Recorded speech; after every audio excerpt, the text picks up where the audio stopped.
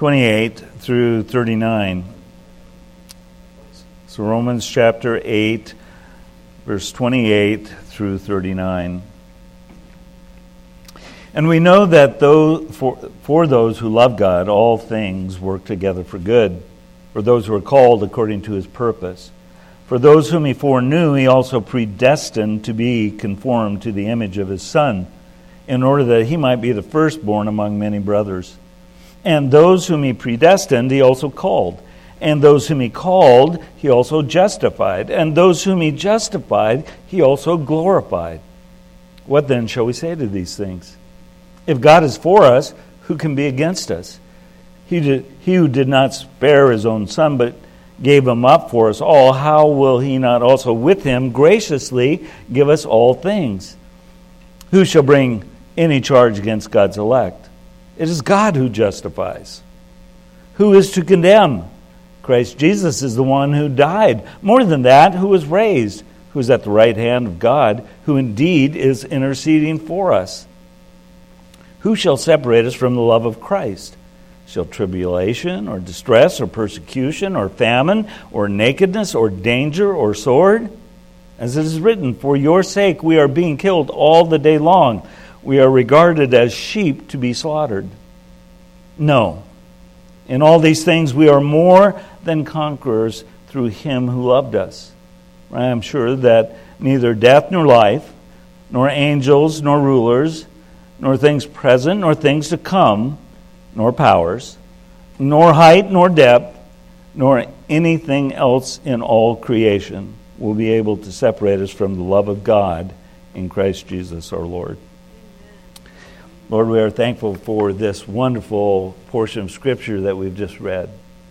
Such wonderful truth in it about your great love for us and your plans and purposes for us. They are secure. We praise you for that. Help us to have hearts ready to receive not only what we've read, but we will talk about it a little bit here. Help us to receive it with joy, with understanding, and with an effect in how we then live, all for the glory of the one who died for us. And we pray this in his name. Amen.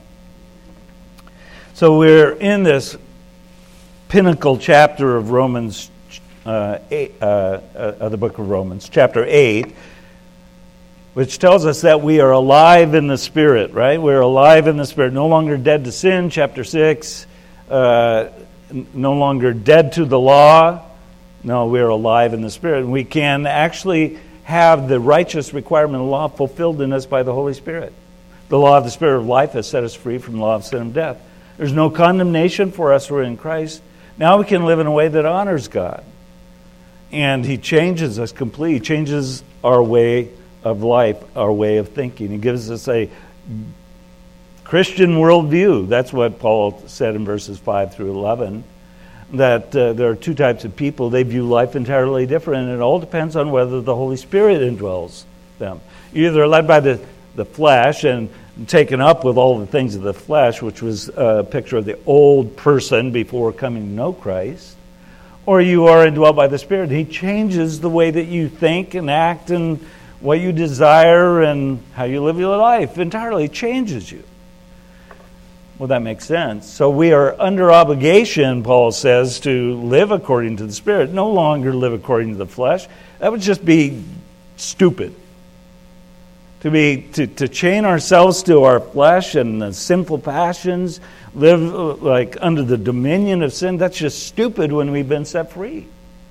The chains have been removed. And so we should be led by the Spirit, he says. And he does lead us. He directs us. Those that know him are indwelt by him. He directs us. And he speaks to us. He speaks to us in his word. And he speaks to us through other believers. He speaks to us in our own conscience. And what he's telling us all along is, hey, you're the children of God. You've been adopted into God's family. Live like it. Live like it. You are heirs of God. You are co-heirs, fellow heirs with Christ. If indeed you suffer together with him, you will also be glorified with him. Suffering is part of the process that God uses to move us forward to the end of glorification. So I just summed up chapter 8, verse 1 through verse 17. And then he goes into a long, extended section on living with suffering. That's 18 all the way through the end of the chapter, which we just read. You know, I was telling some people just this week that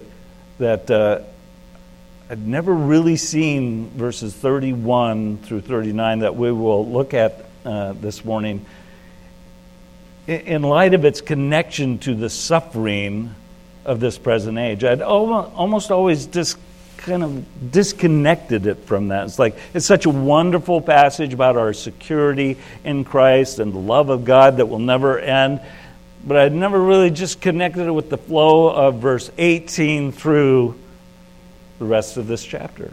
But it is all about the suffering of this present time that is not worth comparing with the glory that awaits us. That's verse 18. So why can we live with suffering where we sin less and we live more holy? It is because we know, number one, that glory awaits us. It is the end that matters. Right? It's the end that matters. This life is so temporal. It's so short. It's like, okay, I'm 68 and it seems like it's been a long life. But, you know, my mom's 93. That's a much longer life. But 93, it's not even a tick of the clock to eternity. In fact, there is no clock for eternity, right? Timeless. So, you know, we live with suffering because we know the glory that awaits us. And secondly, he said, we live with suffering because the Holy Spirit intercedes for us in our groaning. And Paul explained, we suffer in this world. We groan under that. We groan. We don't grumble. No grumbling allowed. But it's okay to go, oh, man. We had a little groaning going on this morning during worship practice and the discovery that Brian's other guitar was, well, it was groaning, I guess. It was not making the right sounds. It was messed up, and so he had to go get another one. It kind of threw a loop to the worship team as they were practicing. It was like, oh, no grumbling. It's okay to groan. Feel the effect of living in a fallen world with fallen people and all of that. We groan, but we don't grumble. Hey, and then he says, even the creation itself, it groans under the curse that was brought by Adam into the world. It groans, and it longs for the revealing of the sons of God when they receive their glorified bodies. He personifies creation. And then he says, and the Spirit groans. The Spirit groans. We don't know what to pray at times. We just don't know what to pray. What's God's will? What does He want to accomplish through this suffering in my life? I don't know. I don't even know what to pray. That's okay. The Spirit. He'll communicate your heart and your mind and your soul and everything to the Father who searches the mind of the Spirit. And the Spirit knows our heart and mind. And so He communicates with the Father with groanings that are not expressed verbally. Silent groanings. My groanings tend to be loud. His are silent. We don't hear them, but He groans all the way. That's so beautiful that the Spirit is groaning with us in our suffering. That's encouraging.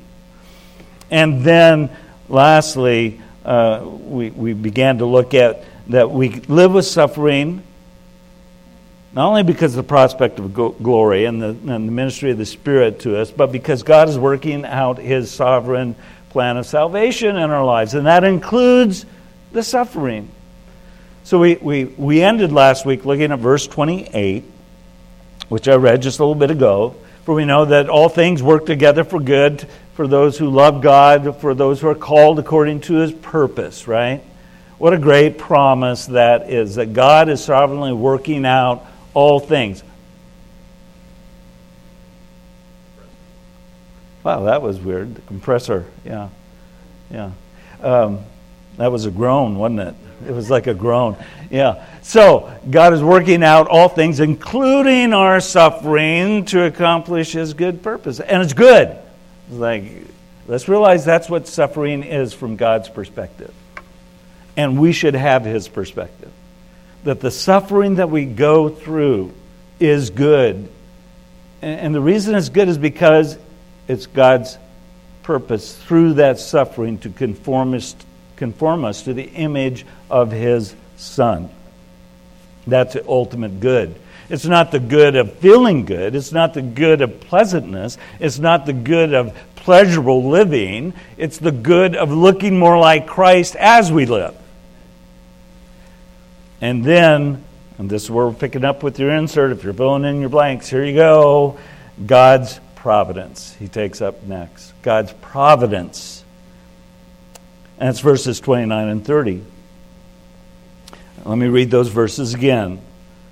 For those whom He foreknew, He also predestined to be conformed to the image of His Son, in order that He might be the firstborn among many brothers.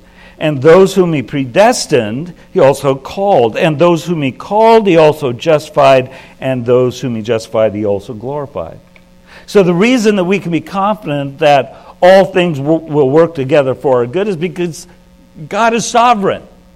He's sovereign and He's providentially working out all things, and He will bring to completion what He started. That's Philippians 1:6. Some of you know that verse by heart. I'm confident of this very thing, that He began a good work in you will complete it at the day of Jesus Christ, the day when Christ returns. Now, before we look at the specific details of this wonderful process, fivefold process of salvation are mentioned in those verses, we need to understand that Paul's focus is in verses 29 and 30 is entirely, completely, absolutely, and only focused on what God does, not on what we do. It's on what God does, not what we do. He does not refer even to the responsibility of people to repent and believe the gospel. I mean, the reason for this is not because people don't need to believe, repent of their sin, and believe in the Lord Jesus Christ. They must. But it is because he is stressing that the reason that we can live with suffering in this present time is because of the actions of God and not because of what we do or who we are. It's all His great work.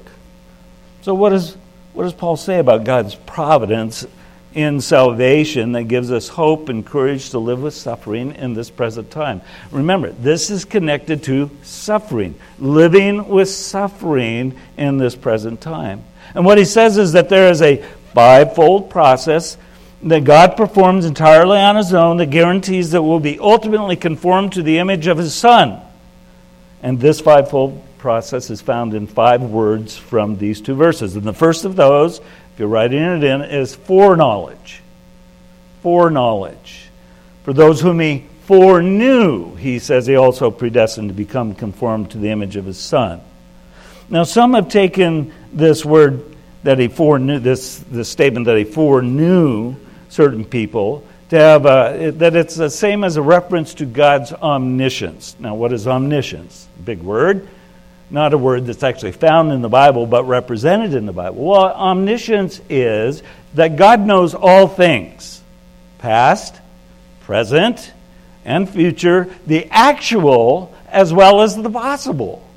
That's a definition of omniscience. And some people think that that's what it's talking about here. So the view is that, and with those that think this, that God looked down the corridors of time.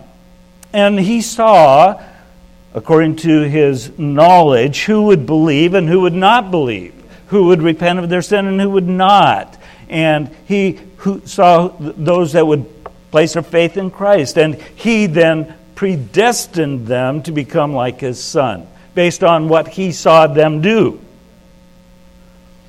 It should be noted that this verse does not say, it doesn't say that God foreknew what people would do, but He foreknew people.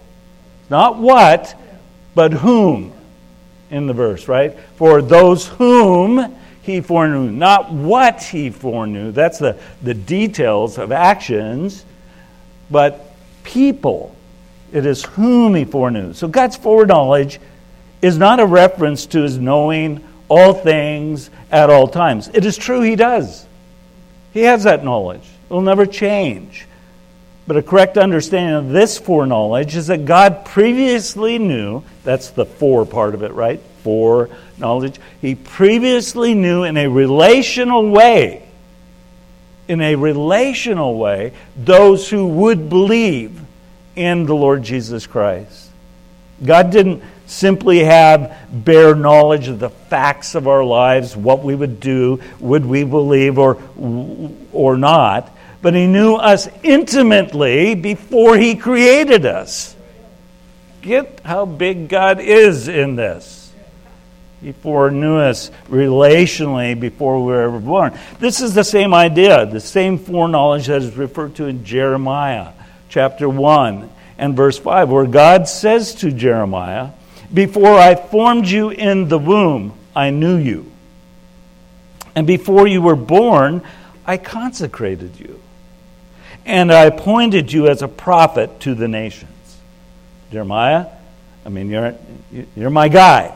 I just want you to know, before you were ever conceived in your mother's womb, I knew you. Relationally, he knew him. And had a plan and purpose for him. Just like our text is telling us that he had a plan and a purpose in his relational knowledge of us before we ever existed.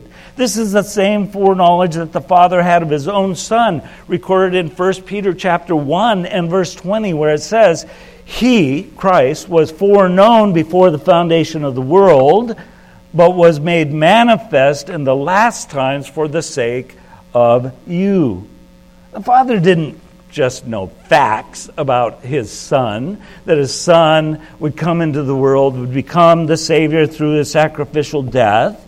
No, he intimately knew him from all eternity. Father, Son, and Holy Spirit, perfect triunity. That's what makes what we sang a little bit ago seem all the more significant when the Father turned his face away as he buried his Son under the wrath that we deserve. He knew him from before the foundation of the world. So before there was ever let there be, there was relational intimacy. It had always existed between the Father, the Son, and the Holy Spirit. It is the same foreknowledge that is spoken of in relation to God and the nation of Israel, as stated in Amos 3:2. God said to the children of Israel, you only have I known of all the families of the earth. What? Did God have mere knowledge of Israel only and not all the rest of the nations of the earth? Well, of course he had knowledge of every nation, including the nations today. He's always known all the nations, knowledge-wise. No, he did have a special relationship, an intimate relationship with the nation of Israel that did not exist with any of the other nations. And so that's the meaning in our present text, that God foreknew we who are believers in an intimate and personal way before we were ever a gleam in our father and mother's eyes, before we ever existed, before we were ever conceived. He personally, intimately knew us.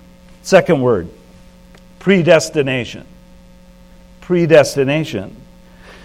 Those whom he foreknew, he also predestined, right? He predestined. And this word has the meaning of to mark out, to appoint, or to determine beforehand. To mark it out beforehand, to appoint beforehand, because that's what the word pre at the beginning of that emphasizes. Pre-appointment, predetermination, previously marked out.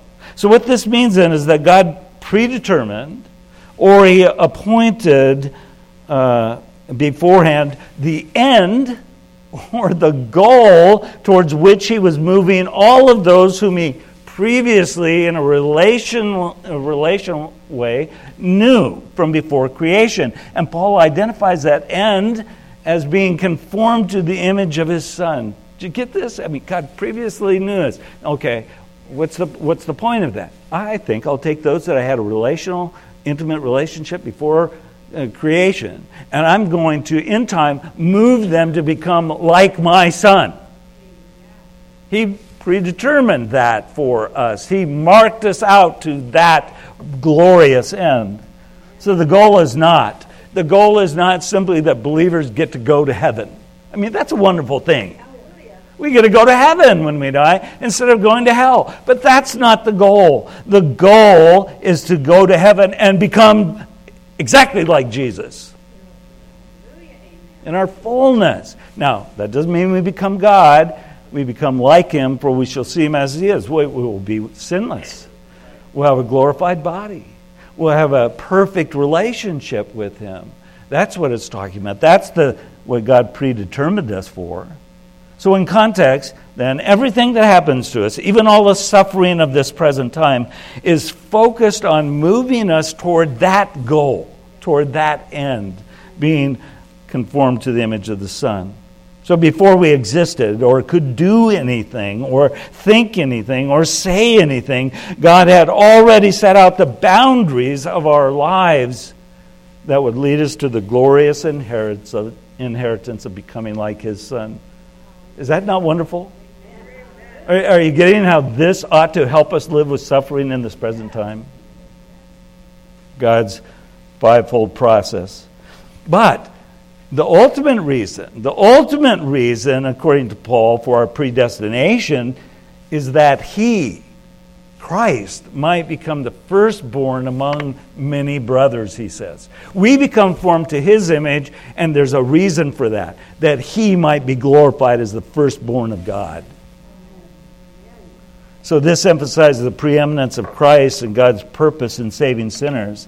And in the context of the culture of biblical history, it doesn't have the same meaning today as it did then, but in the context of biblical history, the firstborn was the most important child, the most honored child, the most blessed child, the one who would be given the greater portion of an inheritance with special honor and privilege.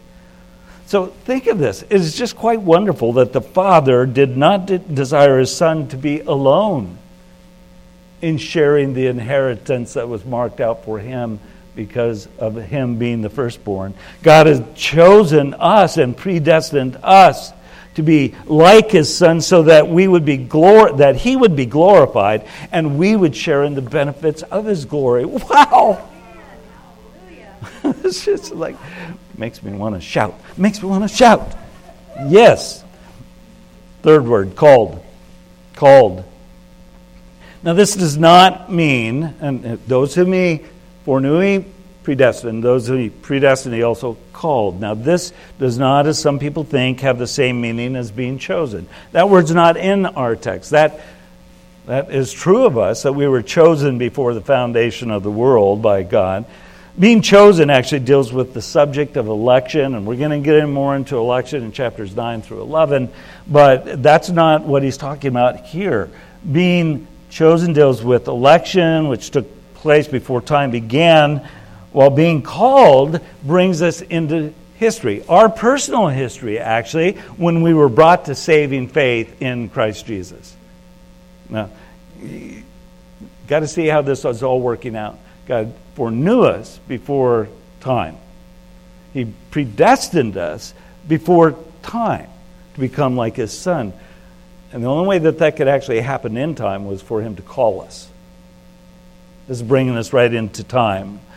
Now, this has often been referred to as the effectual call of God, theologically. The effectual call of God, whereby the Holy Spirit applies the gospel to the hearts and minds of sinners, and particularly those whom God foreknew, whom He predestined to become like His Son, where He brings sinners to recognition of their sins, to repentance for sin, and making them aware that they need forgiveness, and then drawing them to repentance and faith in the only Savior, the Lord Jesus Christ. This is the effectual call of God of sinners to salvation.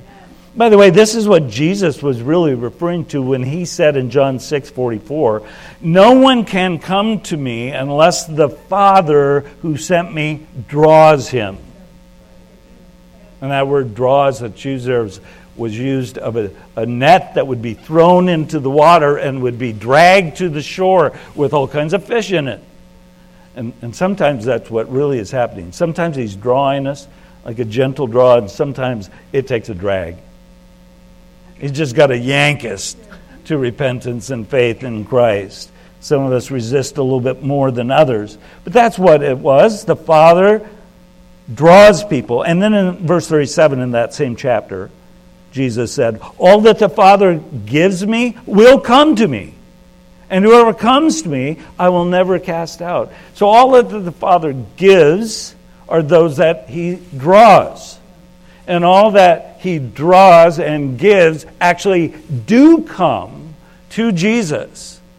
There's no resisting it. Irresistible grace is what it's called in Calvinism. Irresistible grace. We are drawn to Jesus, and we're given by the Father to the Son. And once we're in the hands of the Son, we are forever secure. That's what he's saying. The fourth word, justification. Those whom he called, he also justified. Now, it is the call of God that brings us to repentance and faith, and the result of believing in the finished work of Christ Jesus is that we're declared righteous or justified in the sight of God. And we've spent a lot of time actually talking about that already earlier in the letter, chapter 3, verse 21 through chapter 5:21, all dealing with justification by faith. But to put it in the context of our current text, God knew us intimately before time began and determined that we'd be conformed to the image of his Son. And in time, he called us to repentance and saving faith, which resulted in us being declared by God to be righteous in his eyes. Wow. This process just gets better and better. One last word, glorification. Those whom he justified, he also glorified. Now in 8:18 through 25, we saw that the glory that is being revealed to us in the future is one of the reasons that we're able to live with suffering in this present time. But notice that in our present text, each of the 5 parts of the salvation process, all done by God, are written in the past tense, including glorified. Including glorified. Now, is Paul saying then that we've already been glorified? I, for one, would be very sad if that was the case, because my body is still decaying day by day. I can barely get my pants on in the morning right now with my back hurting so bad. I mean, if this is glory, I don't know. It's not what I expected. This isn't. We've not yet been glorified. Well, why does he write it in the past tense? Well, the point that he's making in verse 30 is that so certain is our glorification in the future that he writes it in the past tense. Did you get that? Boy, I was expecting a little bit of an amen behind that. So certain is our glorification that he writes it as though it's already happened. Because in the mind of God, it's a done deal. It's a done deal. So while our experience, is that glorification is something that we have to wait for and we have hope in, that when Christ returns we'll be glorified. We know that it's in the purposes and plans of God, but the truth is, in God's mind, there's no way. It's done in his mind. It's sure. It's secure. And his promise to us is certain because of who he is. Because of who he is. Not because of who we are. Now listen to these words that come out of the Old Testament. The prophet Isaiah wrote them, but it fits so well with what we're talking about. Isaiah 46, 8 through 11. Remember this and stand firm. Recall to mind, you transgressors. Remember the former things of old. For I am God, and there is no other. I am God, and there is none like me, declaring the end from the beginning, and from ancient times things not yet done, saying, my counsel shall stand, and I will accomplish all my purpose, declaring a bird of prey from the east, the man of my counsel from a far country. I have spoken, and I will bring it to pass. I have purposed, and I will do it.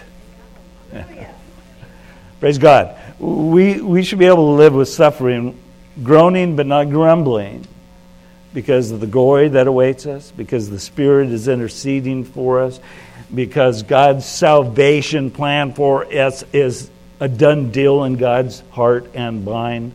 It will be completed by Him for us. And then lastly, number 4, because we are secure in God's love. And that's verses 31 through 39.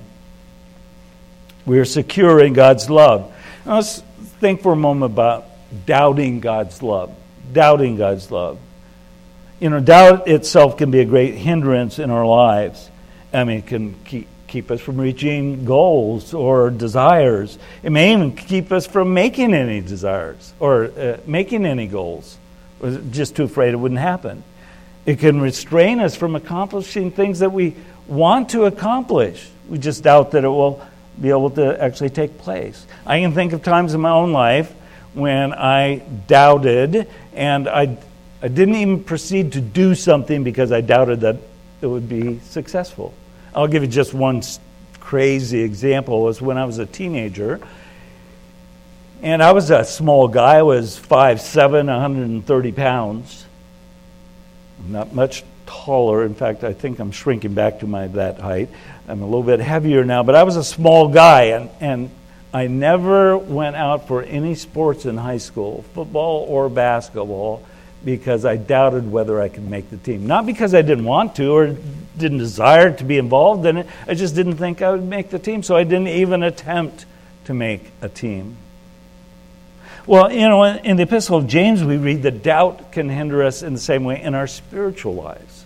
Listen to these words from James 1, 2 through 7. Joel will have them up, no doubt. There we go. Count it all joy, my brothers, when you meet trials of various kinds. By the way, it's trials that bring suffering, right? Okay. Make sure we're on the same page there. For you know that the testing of your faith produces steadfastness.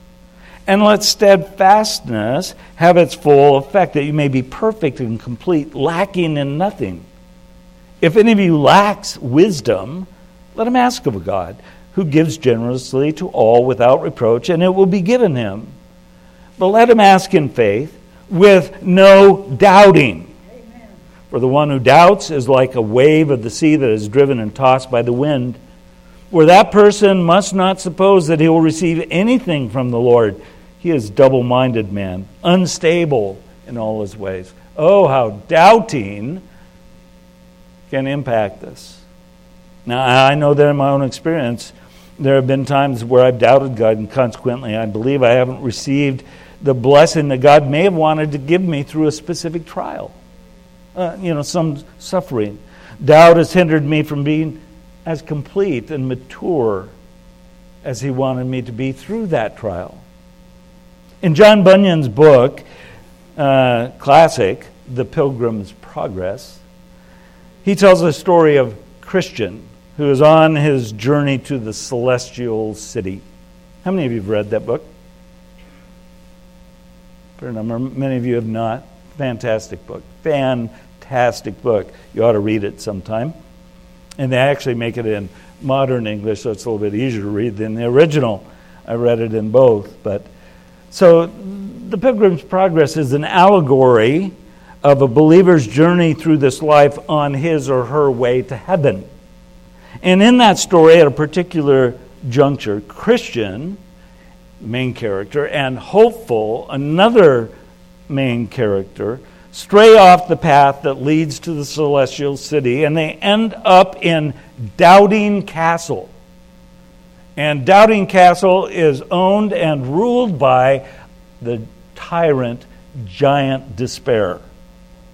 And after facing much torture and even entertaining thoughts about taking their own lives, Christian suddenly remembers that he has the key of promise on his neck, over his bosom, and that key will unlock every lock in Doubting Castle. And so they make their escape and they continue on their journey. Probably there are some of us who have been locked up at times in Doubting Castle, under the tyrant, Giant Despair. There are perhaps some things that we've doubted about God. Something like in our context, whether or not He's working out all things for our good. Or whether He has the power to help us in our time of suffering. Or does He even really care about what's happening in our lives? Probably the most debilitating doubt that we can experience is whether or not we can be absolutely certain about our security, our eternal security, and will God love us forever? I mean, that particular doubt can essentially paralyze us so that we don't experience the joy and the peace and all the other fruit of the Holy Spirit that He wants us to have. And it may keep us from being the overwhelming conquerors that He wants us to be, that we just read about a little while ago. In all these things we overwhelmingly conquer. So what that doubt really is a fear of being rejected by God. Right? And then being rejected by God because of our failure to be what He wants us to be or what we think He requires us to be. It is that despairing thought of whether, did I truly believe? Did I really believe? Did I believe enough? And if we did, how come we're not more like Christ? How come we're not more conformed to His image right now? So it's the fear that when we die, we're going to find out that we didn't do enough. That's a horrible doubt. It is a paralyzing doubt, and Paul meets it head on in these last verses in chapter 8. And he knows that if we're to experience a life where we sin less and we live more holy, especially in face of all the suffering that we experience in this present time, we must not have a shadow of a doubt about God's love for us and our eternal security. He wants believers to know that their security is not a myth of human origin, but it is a secure matter of divine love and providential protection. So, what is the conclusion? What is the logical conclusion? And that's exactly what Paul is addressing. He starts it off. We read it. What then shall we say to these things? He's saying, what's the conclusion to this? What should we, understand the result of this? The Spirit's indwelling presence is helping us with our suffering. God's salvation plan that is so sure and certain. What should we say to these things? And the question suggests that there's this logical, rational, reasonable conclusion of what he's taught. So if what he has said is true, and it is, then what should be our response to it? No. We have to kind of ask the question, what does he mean by these things? When he says it, what shall we say to these things? What are these things, right? Pronouns stand in place of something else. Well, at the very least, it's referring to the previous two verses where he talked about the fivefold providential plan of God in saving us. But I think, personally, that it's broader than that. I think it goes back to the whole subject of suffering in this present time that's not worth comparing with the glory that awaits us. It seems likely that is what he's talking about, how we can endure suffering in this present time because of the great hope of glory that we have that is all wrapped up in God's absolute love for us. So in the remaining part of this section, Paul answers that question, what shall we say to these things, by asking four more questions. I love Paul. It's awesome. It's like, why do you always answer a question with a question? It's like, for good reason. These 4 questions that he asks in these verses are rhetorical questions. Now, if you don't know what that means, it simply means that you don't really need to give the answer because the answer is so obvious. It's understood in asking the question. So, what is question 1? If God is for us, who can be against us? Right? The obvious answer is that if God is for us, no one can be against us, right? And that's the obvious answer. But I don't think that this is so much a statement that all our enemies have already been swept away, as much as it is a statement there are no enemies that we face that can have any effect on what God has planned for us in our salvation, because He is forever on our side. So remember that statement? If God is for us, He's on our side. Who can be against us? Since God is all-powerful and all-wise and many other things, no enemy can negatively impact what He's doing for us. So the question stresses not actually that there are no enemies against us. It is really stressing that there are no valid challengers against us in the battle of life. You might want to write that down. No valid challengers. With God on our side, in our corner, there's no valid challengers that could affect our eternal security. But the opponents are out there. The enemies are out there. The devil, his demons, the world, unbelievers, and guess what? Even our own consciences at times, our own hearts will condemn us at times. But none of these will ever be able to take away the security that we have in God, because God is for us. Oh, man. And then Paul gives the proof. He gives the proof for the reason, as he does with each of these questions. He gives the proof that since God is for us, there are no valid challengers.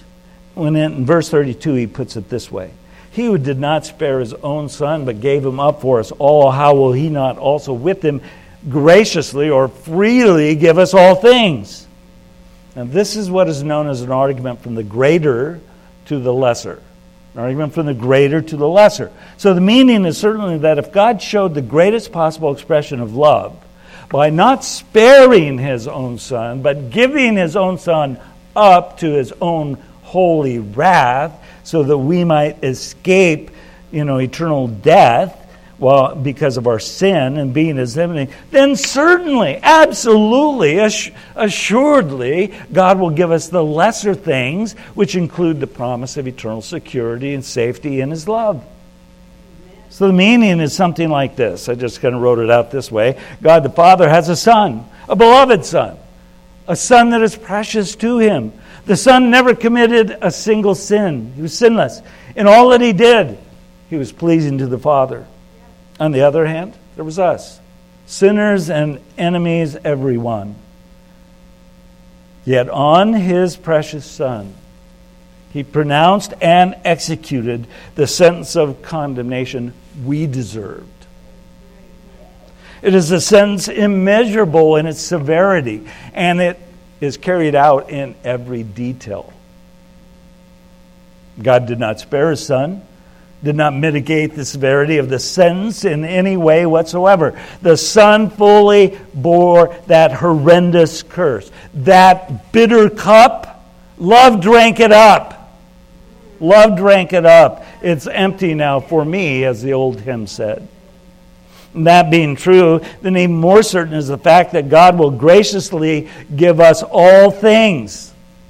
And the all things here is probably a reference to all things pertaining to life and godliness, so that we can live in a way that we sin less and live holy to the glory of God.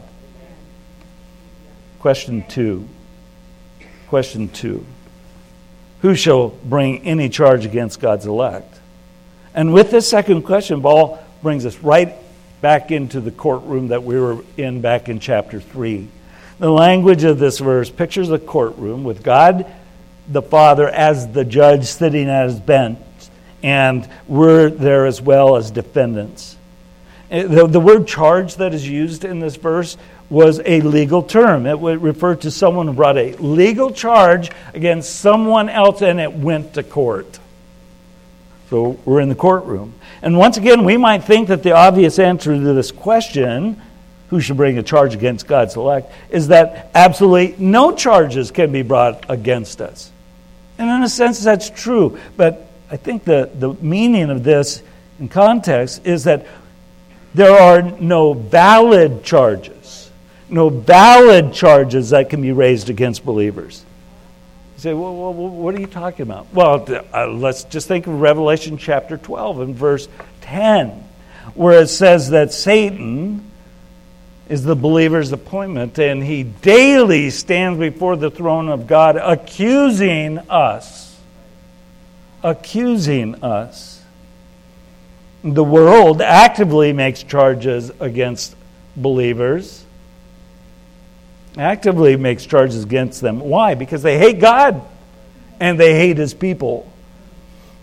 Unbelievers delight in accusing believers whenever they fall short of what they claim to be true of Christianity. They just can't wait. See, hypocrite, liar. Of course they're making charges. And even our own consciences will scream at us at times. We think something like, how could I possibly be a Christian and still think that way? Or how could I be a Christian and do those things? That probably doesn't apply to any of you, but it has to me. Yes, there are charges that will be brought against us, but they are not valid charges. That's his point. They're not charges that stick.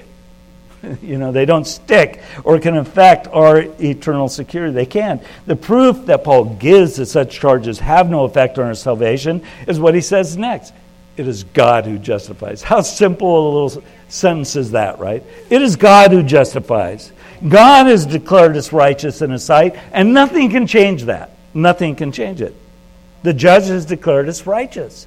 So, picture a courtroom again, if you will.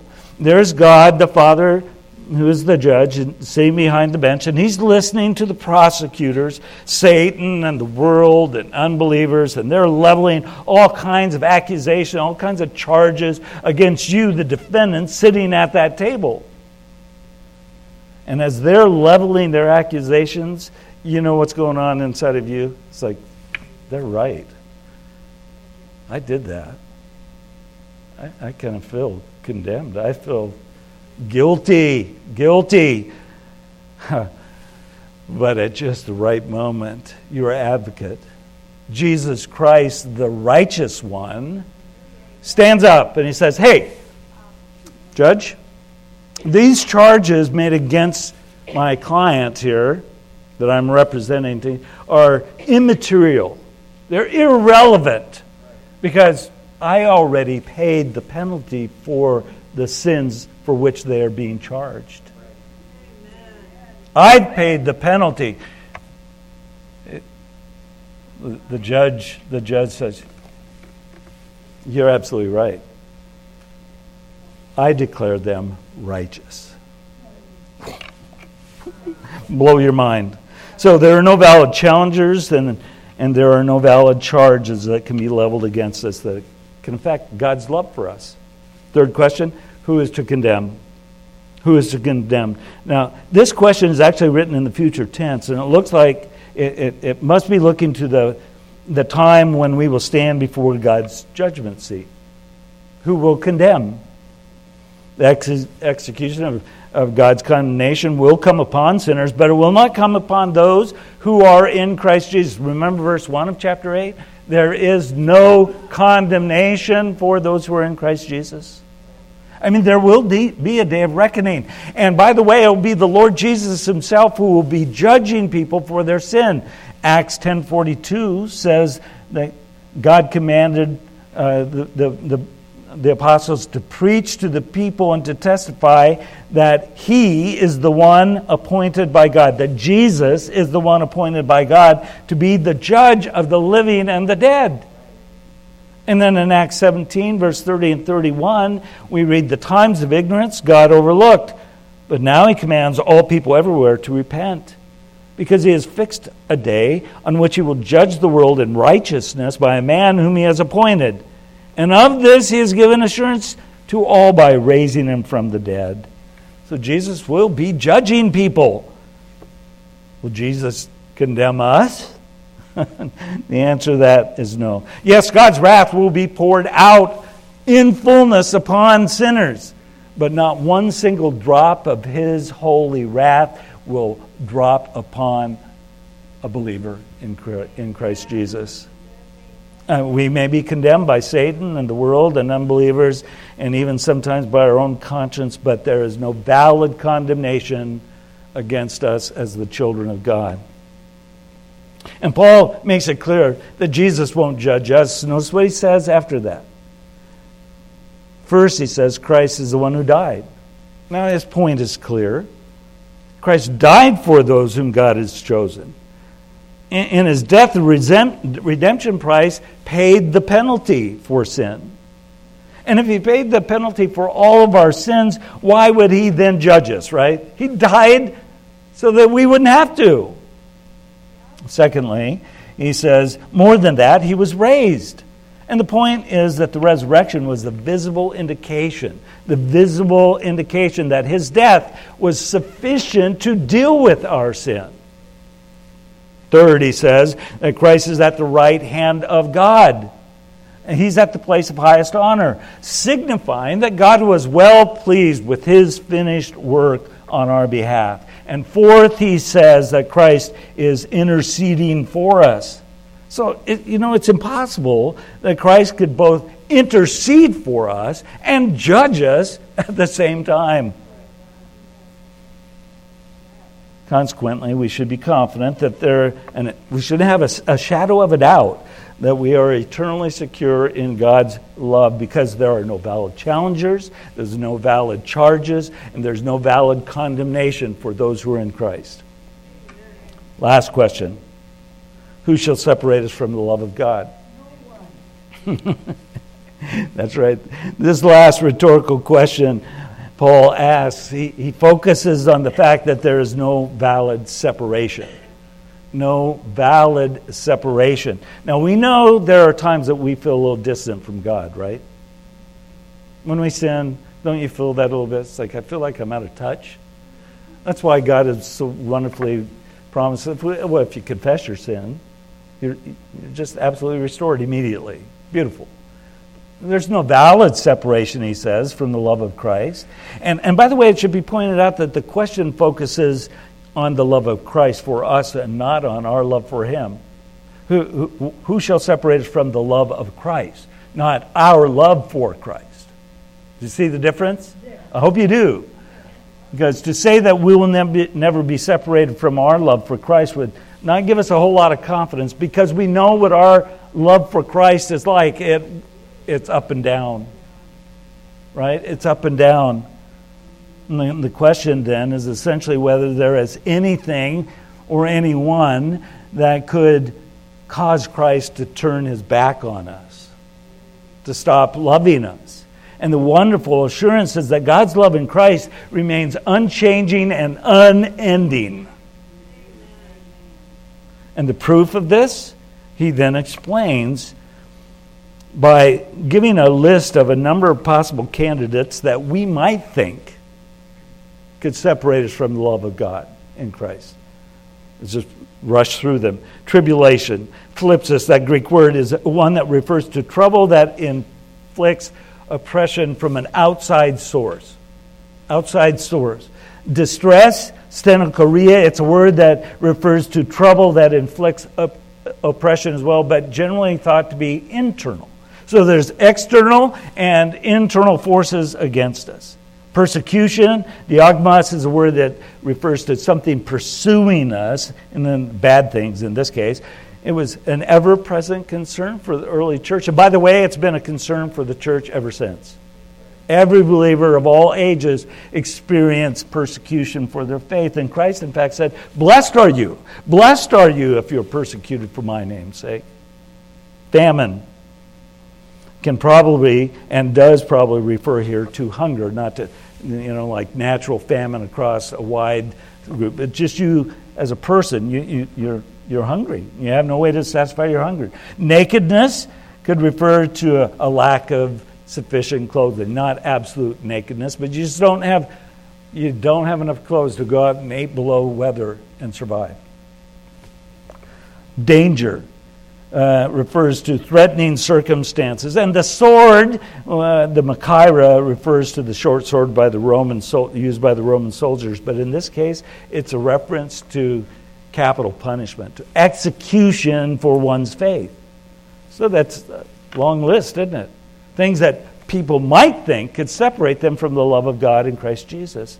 But Paul then goes on to quote from Psalm 44:22 when he says, "For your sake, God, we are being killed all the day long. We are regarded as sheep to be slaughtered." Now, why does he do this? Why does he include this quote? Because it is intended to reinforce what he has just described as the type of suffering that we face in this life in this present time, that can never separate us from the love of God. Suffering, he says, is not unusual for believers. It's not. And it is one of the primary means that God uses to turn his children into looking like his Son, conforming us to the image of his Son. But he doesn't stop there. He explains that the suffering believers encounter should be viewed more than what they must expect and what they must endure as best as they are able. Notice his next phrase. No. I think most translations have "but," and that would probably be my choice of word. It's a contrast. In all these things, we are more than conquerors through him who loved us. Oh, what things? That list. That list of great suffering. We're more than conquerors, he says, in those things. Believers are not just to make it through suffering. They should overwhelmingly prevail in it. That's the word that he uses. An overwhelming prevailing over the suffering, the negative effect of it. And I think this, may be more of a reference to the ultimate victory of glorification in a coming day. We'll ultimately, overwhelmingly conquer. But it is written in the present tense. The verb is written in the present tense, suggesting that our victory over suffering should be taking place right now, in this present time, when we're facing the suffering. We should make sure at the end of that we notice that our overwhelming victory, our conquering, is not attained in our own strength, but through him who loved us. Really? It is all God's work, right? This is what he's stressing. It's all God's work on our behalf. But he's still not done. He wants us to be so sure of this, have no doubt about it. He ends this section on a personal note. Just notice it. He says, "For I am sure," or "I am confident," as many translations have it.